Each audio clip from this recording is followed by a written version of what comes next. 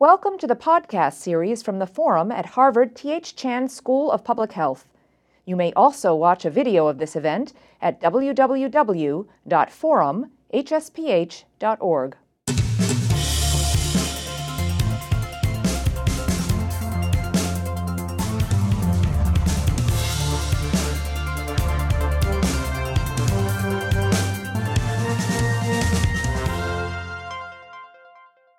Good afternoon. Thanks for joining us, and welcome to the Forum at the Harvard T.H. Chan School of Public Health. My name is Peter Thompson.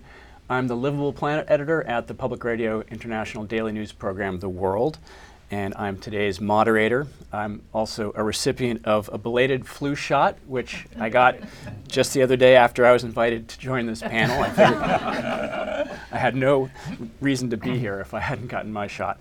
We're here today to discuss the flu, this year's outbreak. What do we need to know about it? Our panelists, starting from my immediate right, are Jonathan Grad. He's assistant professor in the Department of Immunology and Infectious Diseases here at the Harvard Chan School. To his right, Alfred de Maria. He's the medical director of the Bureau of Infectious Diseases of the Massachusetts Department of Public Health. To Alfred's right, Mark Lipsitch. He's a professor of epidemiology and the director of the Center for Communicable Disease Dynamics, also at the Harvard Chan School. And joining us remotely from Atlanta is Tim Uyeki. I hope I pronounced that correctly. He's the Chief Medical Officer of the Influenza Division at the National Center for Immunization and Respiratory Diseases at the CDC. That's the Centers for Disease Control in Atlanta. We're streaming live on Facebook today on the websites of the Forum and PRI's The World. And our program will include a brief Q&A toward the end, so you can send us your questions by email, please, at theforum@hsph.harvard.edu. And you can also participate in a live chat that's happening right now on the Forum website. So, to get to our topic, seasonal flu is pretty much a regular thing. It comes pretty much every year. Some years are worse than others. This year seems to be a little worse than usual, although it's far from as bad as you can get. This happens to be the 100th anniversary of the global flu pandemic of 2018, when estimates range from 20 to 100 million people died around the world of the flu. We are nowhere near that, of course, this year, but where are we?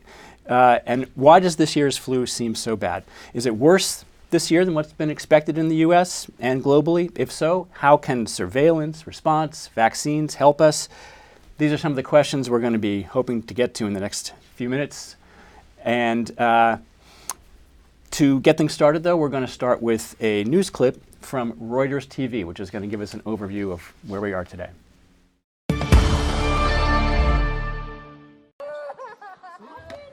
This season's flu epidemic is taking a heavy toll on children. The latest data from the Centers for Disease Control shows 16 more kids died from the flu last week. Take necessary precautions and just encourage hand washing. Parents in this close-knit community of Columbus, Indiana, are still in shock after 7-year-old Savannah Jessie passed away on Thursday, possibly due to complications related to influenza B. She's one of 53 children who have died since the flu season began in October.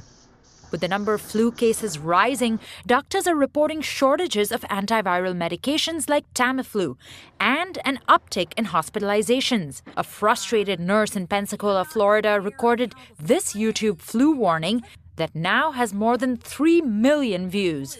A cesspool of funky flu at the ER right now. So, please don't bring your team in. Please don't bring your healthy children, especially your newborn babies.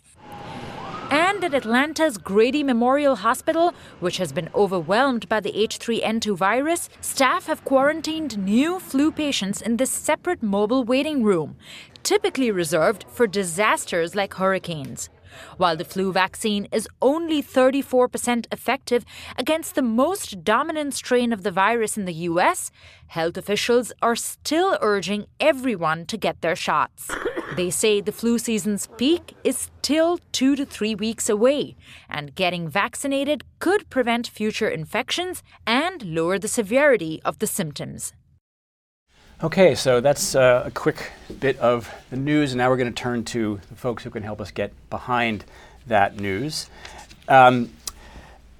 About 3 minutes each to start, please. I'm going to start with you, Jonathan, from the Grad School of Public Health here at Harvard University. Put it in context for us. What's so unusual about this year's flu, and why are we here talking about it?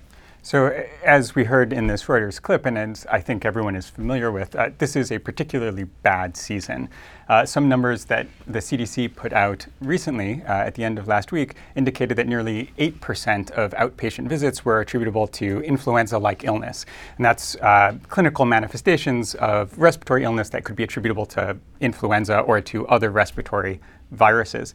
There was also the report that 10% of deaths were attributable to influenza and pneumonia. So these numbers really put this flu season amidst the more severe that we've seen over the past decade or so. So I'd like to take a step back and just describe what influenza is. So as a clinical syndrome, influenza is predominantly manifest as fever, cough, and muscle aches.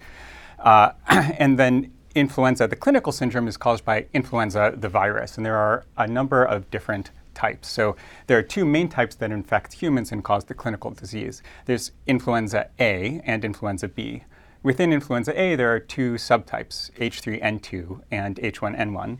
And then there are a couple of dominant strains of B that all co-circulate. And that's what we see in seasonal influenza, like in this year. Usually one of the influenza A subtypes dominate, and this year it's H3N2. H3N2 is also associated with more severe infections and worse numbers of people being infected. So it's consistent with what we're seeing relative to H1N1 and B. Seasonal flu, like we're seeing this year, is distinct from pandemic influenza. So pandemic influenza we see when there is a new strain that's being introduced to a population that has little or no immunity. That's happened a few times. You mentioned the 1918 flu, the Spanish influenza. That happened a few times, so there are a few pandemics in the last century. The most recent one was the 2009 H1N1 pandemic. But what we're seeing this year is a seasonal flu outbreak, severe but not pandemic. The clip we just also mentioned some of the tools in our toolkit for interventions. Predominant among them is influenza vaccination, and that's gotten quite a bit of attention this year too because of low vaccine effectiveness numbers that have come out of Australia and then more recently from Canada. So I wanted to take a little bit of time to describe the flu vaccine, just briefly to mention some of the other interventions. So there's antivirals, also as mentioned, and then basic hygiene and public health measures, including washing your hands and staying home if you're sick.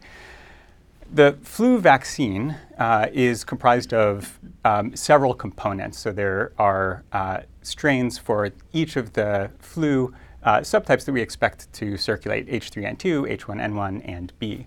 When we hear the numbers about vaccine effectiveness, that refers to either the overall flu vaccine, so how it's doing at protecting against all of the different strains that are circulating, or for particular subcomponents.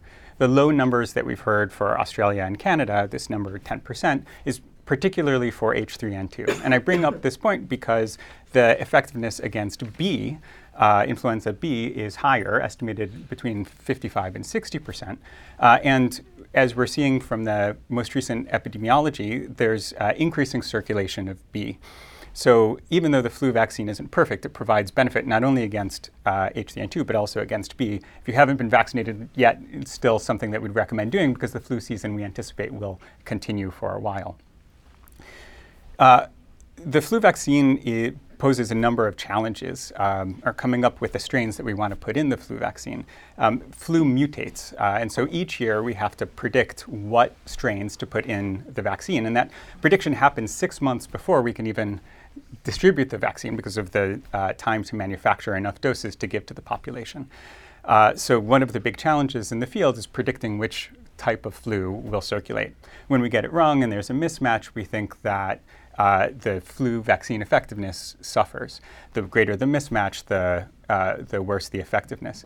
This is something that's exacerbated as well by how flu vaccine is made. Most of it is made in chicken eggs, and as flu adapts to growing, the flu virus adapts to growing in chicken eggs, it can further mutate and exacerbate the mismatch. And then the last point about the flu vaccine is even when there are good matches, it doesn't have perfect effectiveness. And this is perhaps due to we think that the vaccine isn't necessarily as immunogenic or able to elicit a protective response as some other vaccines out there. So again, I'd emphasize that even though it's not perfect, it provides some protection, and some is better than none. Great, thanks, Jonathan. So an immense amount of work going into every year. What's coming? How can we respond to it? And then on the ground, we have folks like Al DiMaria with the Mass Department of Public Health. What are some of the most basic things that you need to do to respond when a flu epidemic, well, not a flu epidemic, but a flu outbreak hits? Well, no, I think you can call it the annual epidemic, and every flu season is bad from my perspective, and this is a particularly bad flu season, there's no question.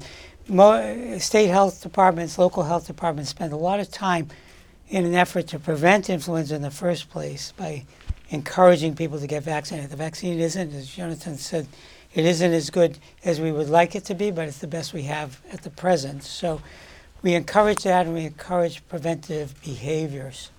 And one preventive behavior is coughing into your sleeve. I see people still coughing into their hands and potentially more effectively spreading the virus. So we try to get the messages out there about prevention, and we also do a lot of surveillance and try to monitor flu activity. And we have basic systems in place, like influenza-like illness. We monitor the proportion of people presenting from care at a variety of sentinel clinical sites who have fever and respiratory symptoms. And that correlates extraordinarily well with flu activity. We know that because we also do surveillance for flu virus. So we do surveillance based on testing that gets done in the community and testing that gets done in our state public health laboratory. And we can correlate that with influenza-like illness quite effectively. We also monitor hospitalizations of people who have a positive test. So we get the information they have a positive test and the information that they were hospitalized as an indicator of the morbidity that's being caused by influenza at any given time. And we have cities and towns in Massachusetts that participate in the CDC's 122 city surveillance system for pneumonia and influenza deaths. Now, not everybody who dies with one of those diagnoses necessarily has influenza, but again, it correlates because we can't really monitor everybody with influenza because most people aren't presenting for care or getting tested even when they do present for care. So we have no way of knowing about that. And it's almost impossible to count the number of people who die from influenza because they're dying of the consequences of influenza, and frequently that connection to influenza doesn't get connected.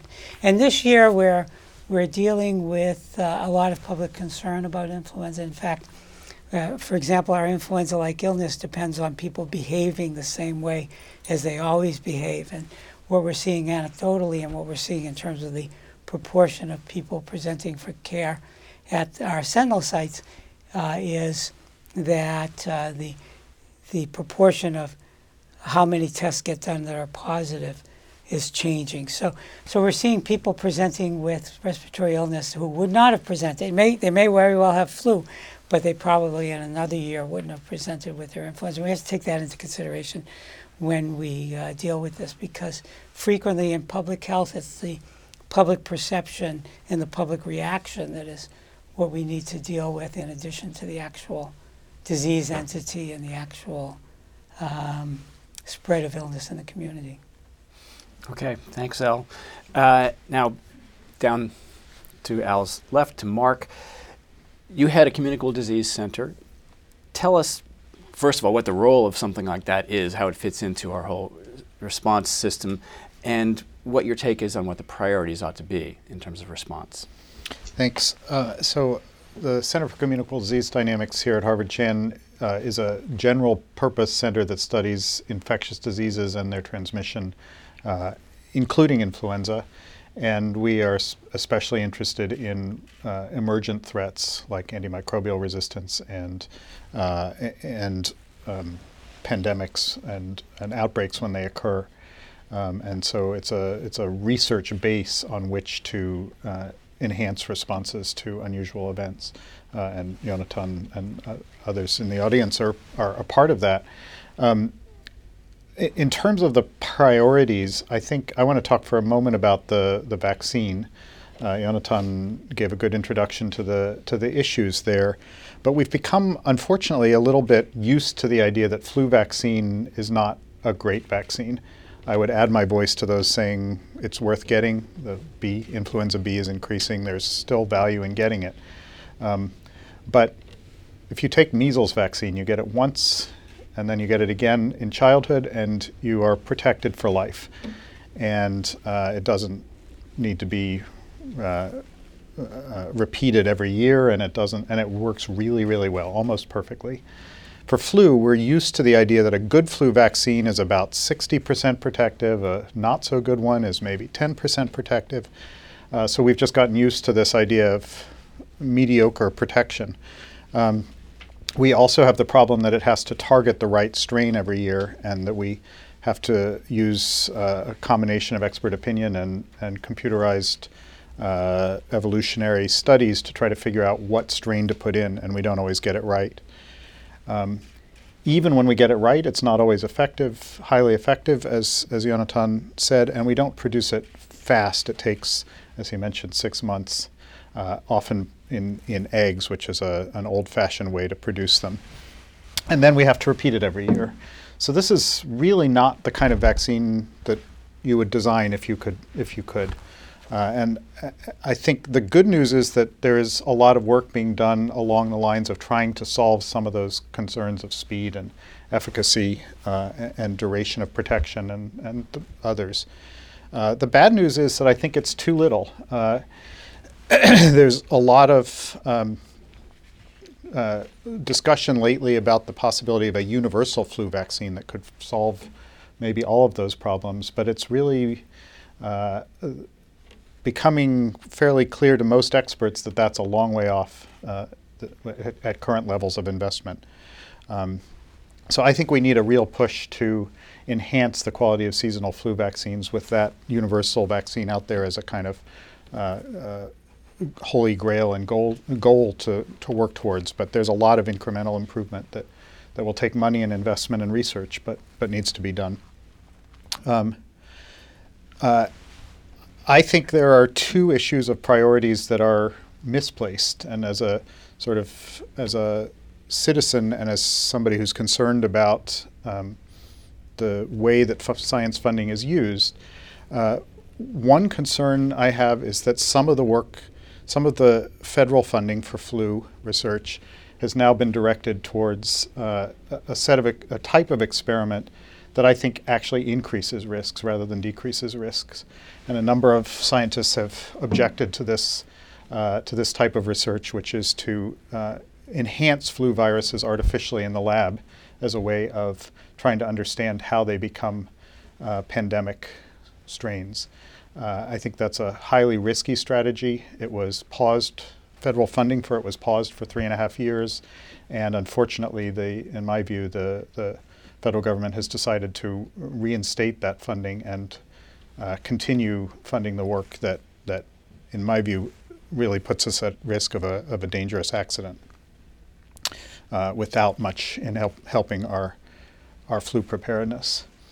The last thing I would say is a more sort of general issue, which is that if you look at the budget that was proposed by the president a couple of days ago, it contains major cuts to the Centers for Disease Control and Prevention. It contains and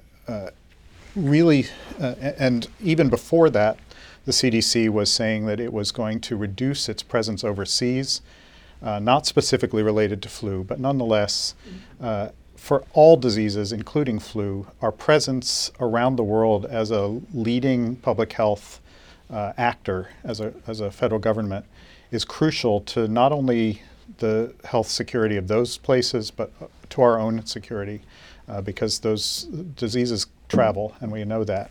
The global health security funding in the Trump budget that was just released is among the largest of the cuts. So I think there's a real misallocation of priorities away from the things that keep us safe, that may not be immediately apparent every day, but are essential to keeping us safe. So I think that's the broader context. Great, thanks very much, Mark. So we'll move on to our final panelist for our opening comments. It's Tim Uecke at CDC in Atlanta, and it would be nice if we could get some response from a government spokesman on the sort of the challenge that Mark just laid down. I don't imagine you're in a position to speak to that, so I'd love to just have you get on to talk about the role of the CDC and the federal government in addressing this problem, both within the United States and helping to monitor and prevent outbreaks globally. Yes, thanks.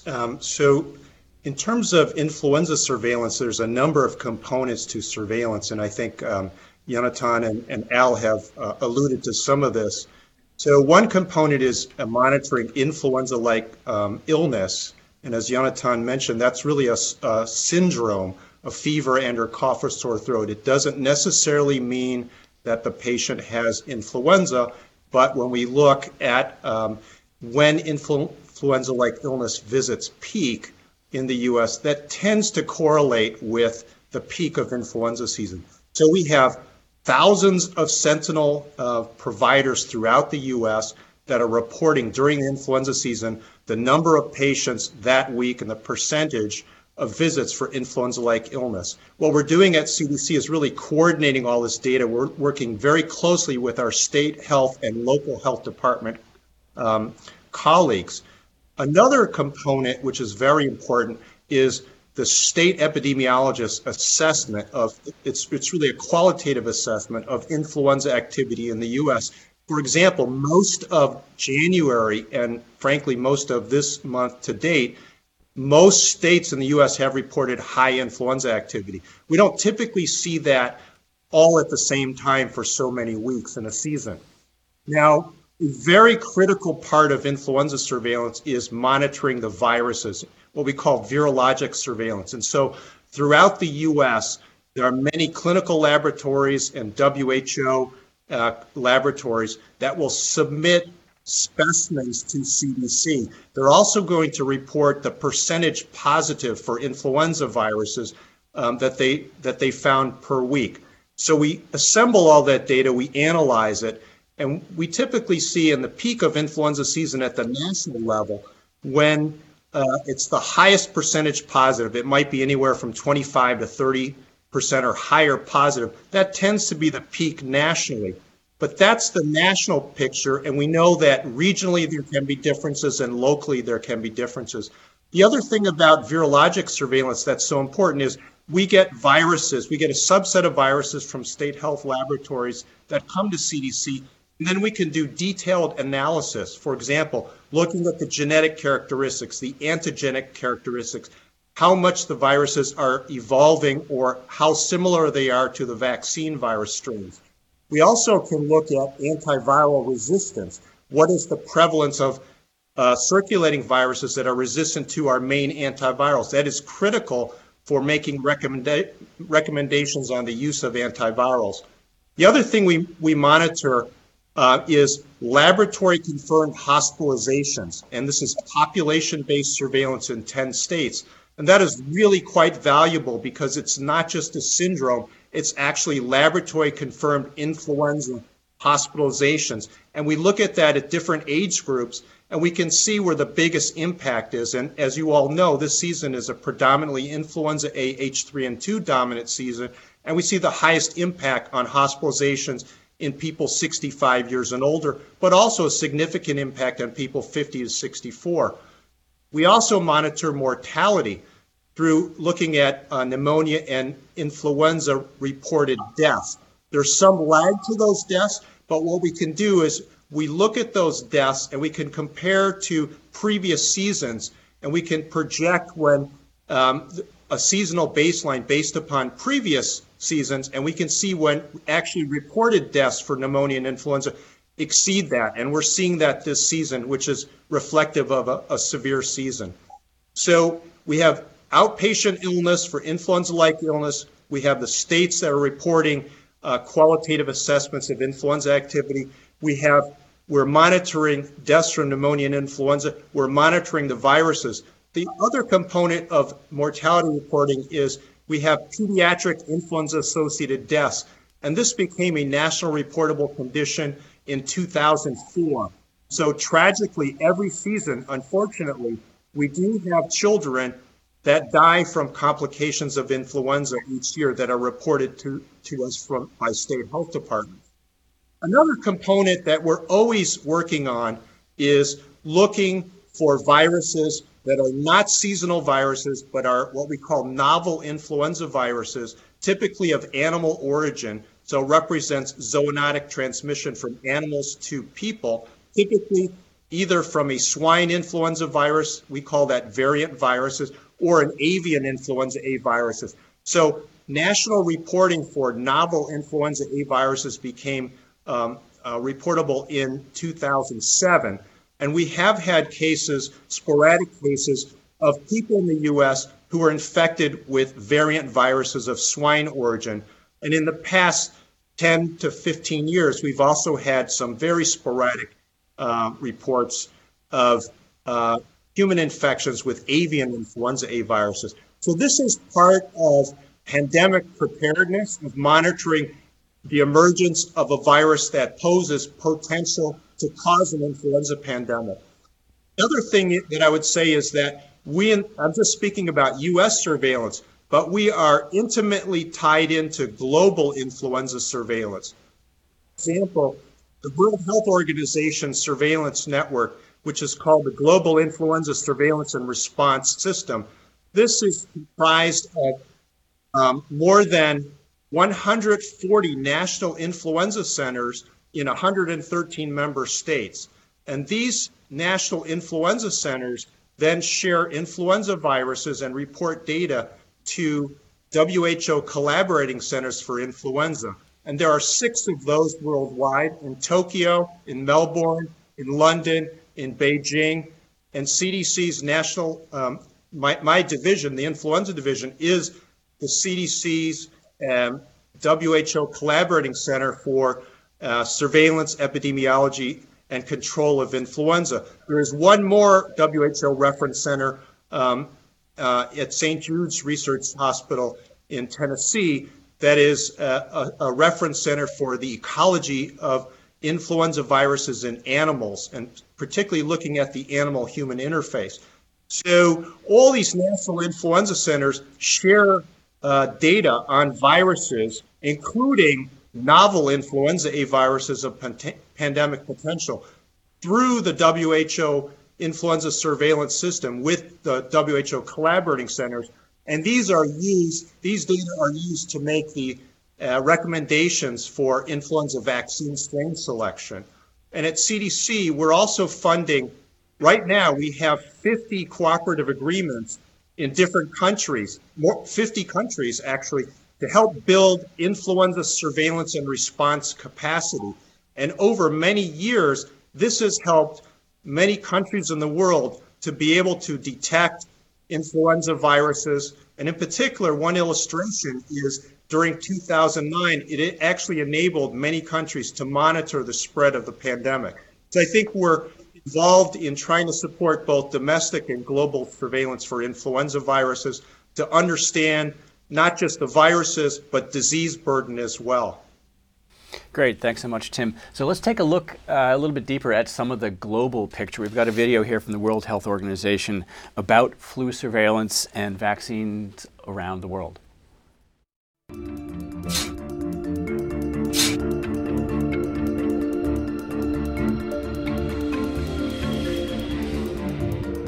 Influenza is one of the world's most common diseases. It affects millions of people each year. Many different influenza viruses circulate. Some are benign, some more dangerous, and they can evolve very rapidly.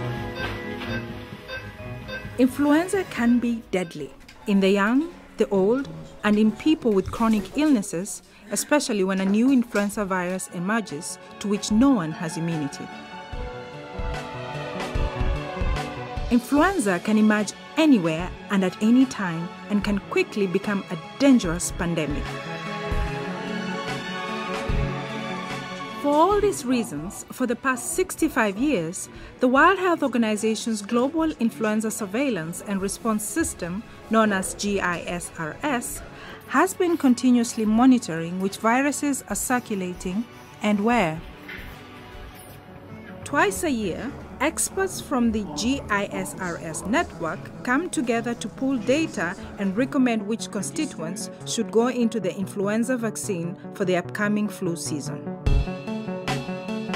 The influenza vaccine, one of the safest and longest standing in the world, has saved millions of lives thanks to the work of the World Health Organization and the GISRS network.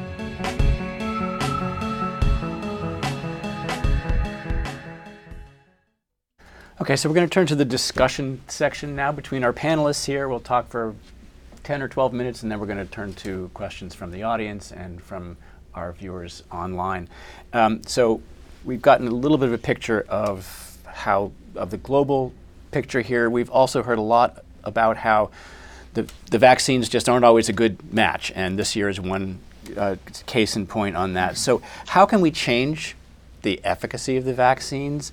How can we improve the process to make them more effective? Are there any other things we can do to improve the ability of the vaccine to actually tamp down these outbreaks? I think there are a number of sort of short-term small things that we can do, and then there's a larger research agenda. So the short-term issues include improving our ability to predict the strains that will be circulating. So this is evolving from a matter of making expert opinion, combining expert opinion into a more scientific process that involves understanding the evolution of the virus and using computational tools to try to predict which flu strains are coming. So I think that's one area where we can do better, and it's just a matter of improving the tools that we have. Relatedly, in the production process, there is beginning to be a move from egg-based to production, where the vaccine virus is grown in eggs and then killed, to a cell culture-based production system, which is in principle both faster and less likely to cause changes in the virus that would move it away from being the strain that we intend. So that's another thing that's sort of within view and already happening. In the longer term, there is a broader research agenda of trying to figure out ways to improve the human immune response in terms of either using adjuvants, which are substances that you add to a vaccine to enhance the immune response, or finding parts of the virus to immunize with that are more immunogenic and more likely to provide broad protection. As I mentioned earlier, there's the notion of a universal flu vaccine, which would be a single shot that would provide broad protection. And there's been a lot of interest in that right now. The expert consensus seems to be forming around the notion that that's still a long ways off. But there's nonetheless, that's the goal. And if we can chip away at the issues of duration of immunity, breadth of immunity, strength of immunity, and speed of production, I think all of that will lead in the right direction. Tim, you want to weigh in on that from Atlanta? I tend to agree with everything that was just said by Mark. I think a lot of this takes a lot more funding, and I think what we're trying to do is understand the impact of influenza, and I think improve surveillance. So better surveillance is going to improve more timely sharing and more sharing of viruses. I think the issue of improving the timeliness and predictive capacity. So, but there have been a lot of improvements in the last 10 to 15 years, but we need to do much better. I just want to sound sort of a little bit of a positive note to say that although you're hearing that influenza vaccine effectiveness is not as good as we would like, even in the best of years, there is still benefit from influenza vaccination.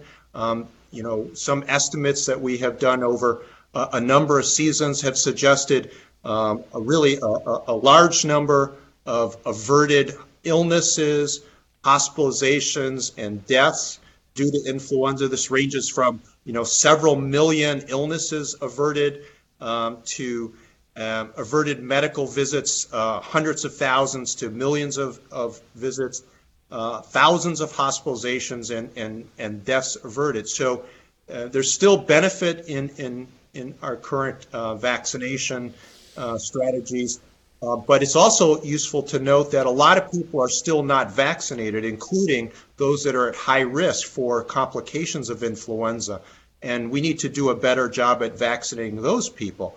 So no one would argue that we need better effective vaccines.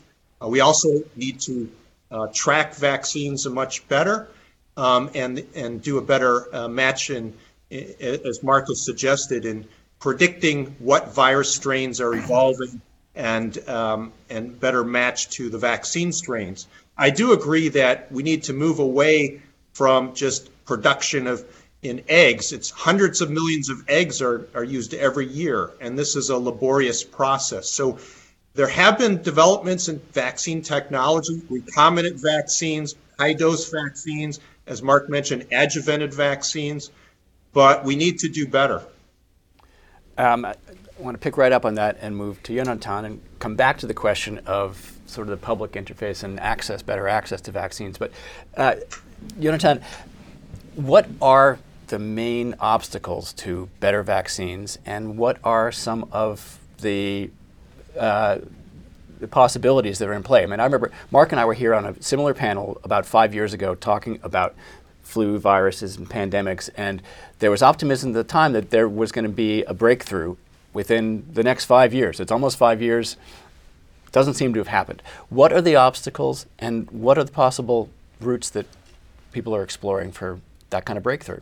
So I would echo basically what Mark and Tim have said, that understanding more about what flu strains are circulating or being able to predict them more successfully, coming up with a flu vaccine that can elicit a strong immune response continues to be one of the big challenges. I think we are making progress on both fronts. The computational tools that Mark mentioned are improving in sophistication and nuance, and our understanding of the relationship between the types of influenza that individuals have seen and their immune repertoire, how their immune system has responded historically, and the impact of that repertoire on susceptibility to subsequent flu exposure. That is also deepening, and I think will be helpful in trying to understand how to build a better vaccine.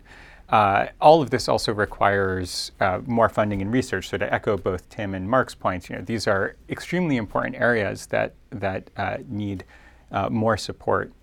And also to echo Tim's point again, I think even though the vaccines are not perfect, they contribute immensely to public health, both at an individual level and at a population level. And maybe we need to get people to be on panels to make sure they get vaccinated. But another one at 2:00. Yeah. But whatever the effort, that's something that I think we can do better as well. So that leads right back to you, Al. Clearly, we've heard that there are benefits to getting a vaccine even when the effectiveness rate is very low. What can we be doing differently to get more people vaccinated? I mean, myself, I got a note from my healthcare provider in the fall, get your flu shot. Here it is February, I just got it. I've been to the doctor a couple times since then, once for my eyes, which are getting worse as I get older, and never a mention of flu for anybody who wasn't like my primary care physician. It seems to me that you could, at every engagement with the healthcare system, no matter who the doctor is, no matter who you are, have the flu be front and center when you're coming into flu season. That doesn't seem to happen. Why not? Can we do that? Can we do other things? Well, one of our major initiatives is to try to reduce the barriers to people getting flu shots or any vaccine that's recommended. And one of the things we did in Massachusetts that other states have done as well is try to reduce the barriers by allowing more pharmacy-based immunization and having pharmacists give flu shots. And I think that's helped because it's made it more convenient. I think we can make it more convenient in many other ways. We work very closely with local boards of health for their to support them in their flu clinics or in their flu clinic efforts, and also helping them get out into the community, because you can set up a flu clinic, but that depends on people coming for their flu shot. To actually go out into senior housing, to go out to group homes where particularly vulnerable people may live. And we're working very closely with the long-term care facilities to enhance immunization, not only of their residents, which actually they do a pretty good job of, but also for the healthcare workers that work in those facilities, and for the healthcare workers that work in acute care and other healthcare delivery sites. So we work with all of those partners to try to enhance immunization. I think we've had some success over the years. In acute care, we've gone from 30 to 40% of the healthcare workers getting vaccinated to right now we're at 94% in terms of the average for acute care facilities. The other thing that we've done, and you have to sort of think about where people interact with places where they can get immunized, is that every hospital now in Massachusetts has an opt-out flu shot during flu immunization season for anybody being discharged from the hospital. So there's a standing order that everybody being discharged is offered a flu shot. And those are the kinds of things, to make it routine, to make it automatic, to provide standing orders so that people don't have to go looking for a prescription, to enhance access in a variety of sites where people are, rather than waiting for people to show up for a clinic. I want to throw this out real quick to the bunch of you, and anybody can answer, but I also don't want to take too long with it.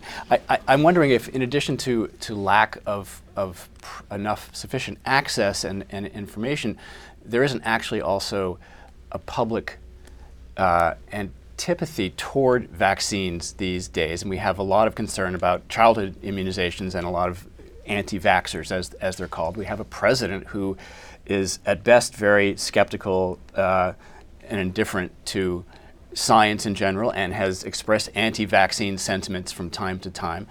So we have that on the one hand. On the other hand, we have a flu vaccine this year, which is maybe 10-20% effective. I wonder how many people are looking at that and saying, well, the thing's not going to help me. It might hurt me. I'm not going to do it. How do we respond to that? Are you seeing that, and how do we respond to it if it's true? Well, we do see that, and it's not as bad as maybe it seems to be, but it's bad enough that we really spend a lot of time trying to counter the myths that are out there about vaccines. Fortunately, we have the Advisory Committee on Immunization Practices that very strenuously looks at the evidence base and makes recommendations on a national basis, and we can use those data to try to convince people. But we're struggling against material on the internet that's it's hard to keep up with, hard to refute as it comes up. So basically, we just have to have a consistent message and to point out to some people that if you don't get a flu shot, it's 100% ineffective.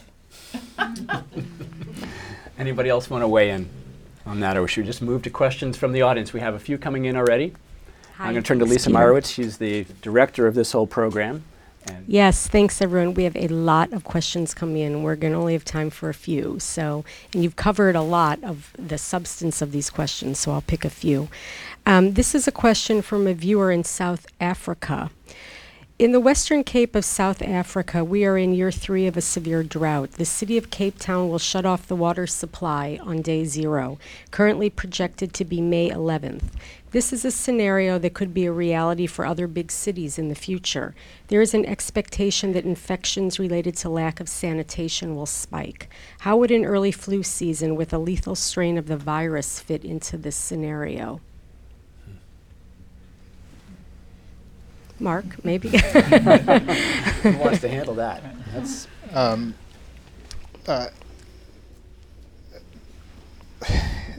both lack of water and lack of sanitation and bad influenza season are problematic, and they would feed off of one another in the sense that each time you get an infection, say influenza, it makes you vulnerable to other infections, and similarly, actually some of the best evidence about why infectious disease mortality declined in the United States in the middle of the 20th century is that it correlated city by city with the introduction of clean water. So clean, abundant water is essential for health, as we all know. It's hard to say that flu is the major reason to be concerned about the situation in the Western Cape, but it is yet another reason to be concerned about drought and about the broader picture of climate change that's threatening drought in other places. Thank you. We've had a number of questions related to climate change, so thank you. Here's another one from New Hampshire State Representative Dr. Valerie Frazier. There should not be a presumption that any vaccine is safe and effective, nor a presumption that any flu-like symptoms are indeed the flu, which causes inaccurate data collection. Therefore, why is there a recommendation to vaccinate pregnant women and babies with the flu vaccine that is only reported at best 10% effective? I'm happy to try to address that. Actually, thank you. So let me just say that, every season is variable. It's predictable in that we know we're going to have an influenza seasonal epidemic. We don't exactly know when the season's going to peak. Some seasons are milder, some seasons are more severe. We're experiencing a more severe season. But when we track disease burden, laboratory confirmed influenza, so not syndromic, we see that the highest risk groups for hospitalizations are people 65 and older, people 50 to 64, and that's because of the increasing prevalence of comorbid conditions as you age, and young children, particularly under 2 years of age. And the younger you are, particularly less than 6 months of age, the mortality rates are the highest among all children. We also know that, especially from the 2009 H1N1 pandemic, that pregnant women were disproportionately impacted in terms of hospitalizations. And there were a fair amount of pregnant women who died from severe complications of 2009 H1N1 virus infection. And globally, we know that pregnant women are at risk for hospitalization for influenza during pregnancy. So we know that pregnant women and women up to 2 weeks postpartum are what we would consider in a high risk group. We know that young infants are in a high risk group for complications, hospitalizations, and deaths. The question is how to best protect them. So vaccinating pregnant women can actually protect both the pregnant woman from influenza, but actually, as a bonus, there's transfer of antibodies to the developing fetus. And so that when the baby is born, there are randomized controlled studies conducted in different countries. These are not effectiveness studies, these are efficacy studies that have shown protection of the infant from laboratory confirmed influenza, in some studies out to 4 months and some out to 6 months after birth to a woman who was vaccinated during pregnancy. And influenza vaccination is not recommended, it's contraindicated for infants less than 6 months old. So how can we protect such a vulnerable group? We can vaccinate the mother during pregnancy. We can vaccinate all other household members 6 months and older, and especially all caregivers in the home. And so it's the point is that there's abundant data for laboratory confirmed influenza to establish that very young infants are at high risk for influenza associated hospitalization and mortality, and that pregnant women are also, if they get influenza, are at high risk for hospitalization.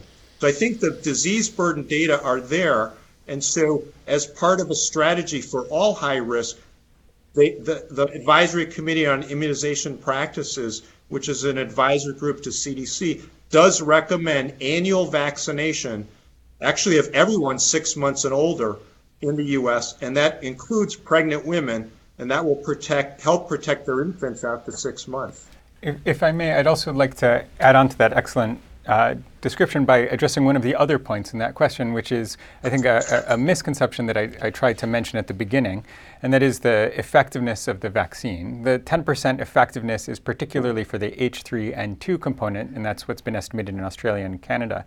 But there is a higher vaccine effectiveness against influenza B, which, as I mentioned, we're starting to see more and more of circulating in the season. So it's important for the vaccination not only to be protected against H3N2, but to be protected against all of the different influenza viruses that are circulating. So there's additional benefit to be noted, and that 10% only refers to a subcomponent of the vaccine overall. I also wanted, I mean, there was also an assumption, an assertion embedded in that question that I want I want a reality check. I believe the questioner said, and she was a state representative from New Hampshire, which gives me a little bit of pause. She said there's no proof that a vaccine is not harmful. I think that's roughly what she said. That should not be an assumption, there should not be an presumption that any vaccine is safe and that a effective. vaccine is safe. There should not be an assumption that a vaccine is safe. Given that you cannot prove a negative, is there in fact any evidence that flu vaccines are not safe?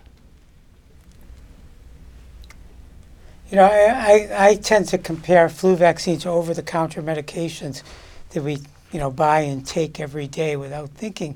I think if you actually look at the safety profile of most of those over-the-counter medications, it's actually worse than flu vaccine. And I've sort of been involved with probably thousands of flu shots over the years in various directly injecting them or supervising them. And I don't remember one serious reaction. Now, there have been reactions, and people do. There was this great study in the 90s where they vaccinated 800 healthy workers, or it was a study with 800 healthy workers. They gave 400 a flu shot and 400 a half cc of normal saline, so they got a placebo. And they didn't know what they were giving. The people didn't know what they were getting. And it was really a study to look at cost effectiveness of vaccinating healthy young workers. But one of the interesting things they did was without knowing what people got, they called them a week later. And 35% of the people who got vaccines said, oh yeah, I got the flu from the vaccine. I had flu symptoms from the vaccine. And 35% of the people who got normal saline said, oh yeah, I got the flu. I got the flu from the vaccine, demonstrating in a very, I think, eloquent way that whatever happens after a flu shot that people associate with the flu shot may not really be due to the vaccine. Yeah, I'd just like to add to that CDC and the Food and Drug Administration administer a vaccine adverse event surveillance system. And so there are reports of potential adverse events that are reported, and CDC does monitor vaccine-associated reports of side effects. But in fact, this is actually quite a safe vaccine.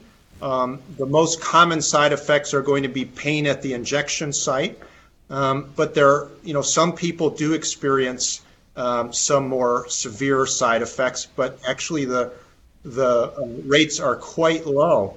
And just to echo a point that Jonathan just made, it's really important to realize that influenza vaccination prevents influenza. It doesn't prevent influenza-like illness that's caused by other respiratory viruses. And during the winter, there are many kinds of human respiratory viruses that are circulating that can cause similar illness.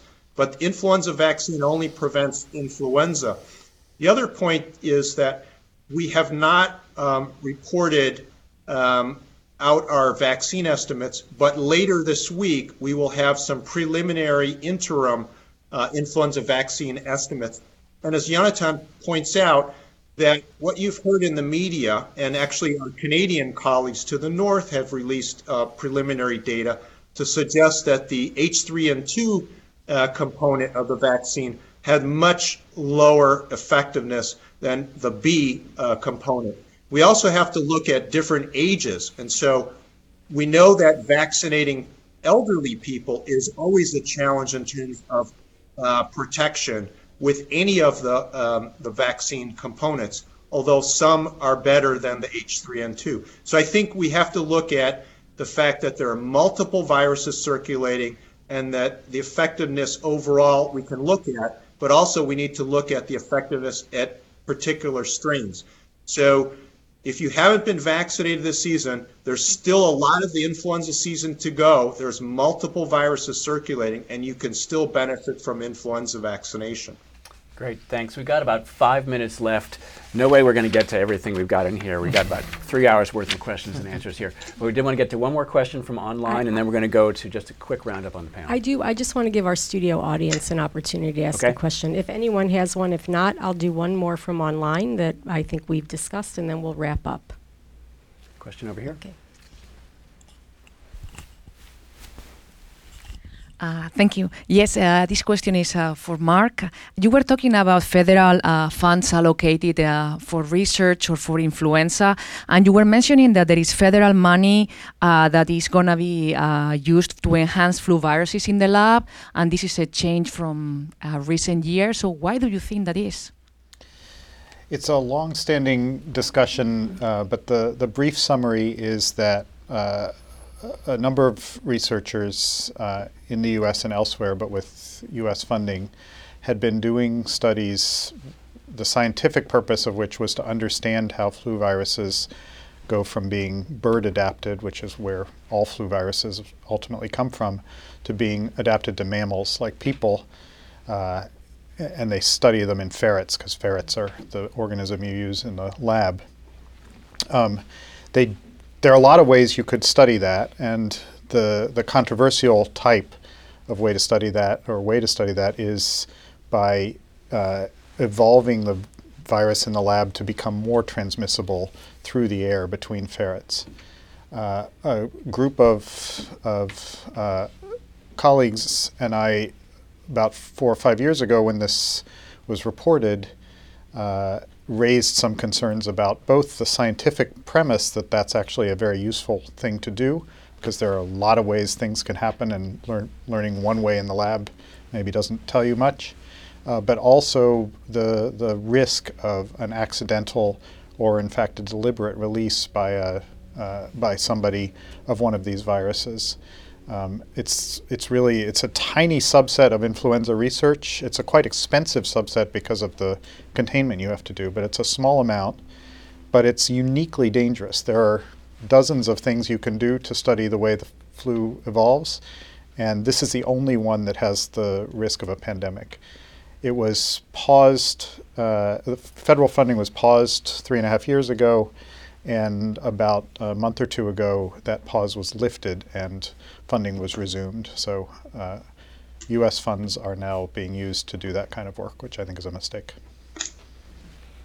Anyone else really quickly want to weigh in that? Or we basically got 2 minutes. So real quick takeaway from each one of them. We'll just go on down the line here, starting with you, Anton. So again, I'd emphasize the importance of getting vaccinated, and also the importance of continuing to invest in efforts to improve the vaccine through both the study of the virus and the study of the immune response to the virus and to the vaccine. I think a lot of young, healthy people say, well, the flu is no big deal for me, but I think they need to think about where the vulnerable people with underlying conditions, who we really want to vaccinate, but where do they acquire their infection? Frequently is from caregivers, and if there's an infant in the family, I think people should be thinking about not getting the flu, not only because they don't want to get sick, but also because of the potential for exposure. I would echo both of those and just add the sort of global perspective that we are in an incredibly well-connected world in which infectious disease anywhere can become infectious disease anywhere else by one plane ride. And it's more important than ever right now in a time of falling budgets to reverse that fall for the most important aspects of global health, which are not just other focused and beneficial to the world, but the U.S. is a leader for a reason, or the U.S. has been a leader for a reason in that area, and that's because it benefits us to have a robust network around the world of laboratories and scientists and epidemiologists studying these things, and to cut that at this point, I think, is a really catastrophically foolish decision. And on to you, Tim.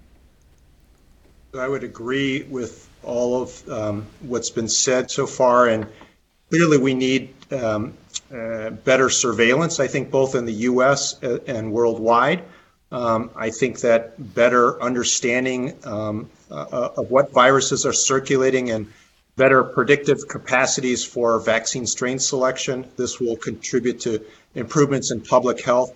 I think we need to understand what happened this season better, and particularly look at better ways to estimate vaccine or monitor vaccine effectiveness. And one thing we haven't talked about, actually the focus has really been on vaccines, but I want to just say a word about therapeutics. And so a lot of people get sick, millions of people get sick, hundreds of thousands of people get hospitalized, people die in this country. And so there's a real need for better and new therapeutics to treat influenza illness, and in particular to treat severe influenza illness, people who are hospitalized. And right now we're really focused on one class of antiviral drugs, but we really need to look at other modalities, combination treatment, and other therapies, including host-directed therapies. So I think there's really a lot of need for more developments for treating the patient better. Okay, great. Well, I'm afraid that's all we have time for. And as usual, I feel like we've just really begun the conversation. I want to thank everybody on the panel here from Harvard School of Public Health, from the CDC, from Massachusetts Department of Public Health, Yoatan, forgive me, I keep getting that wrong. Yoatan grad from the Harvard School of Public Health, Alfred DeMaria of Massachusetts Department of Public Health, Mark Lipsitch of the Harvard Chan School as well, and Tim Uecke joined us from the CDC in Atlanta. So that's it for now. We hope you'll tune in for our next forum, which will be in a little more than 2 weeks. The topic will be heart and brain disease in women, sex and gender connections. It's on February 28th, also from noon to 1 p.m. And as always, you can catch it online at forumhsps.org. I'm Peter Thompson of PRI is the World. Thanks for tuning in. This has been a production of the Forum at Harvard T.H. Chan School of Public Health. You can find the complete video of this event and post your comments at www.forumhsph.org. Thank you for sharing the forum.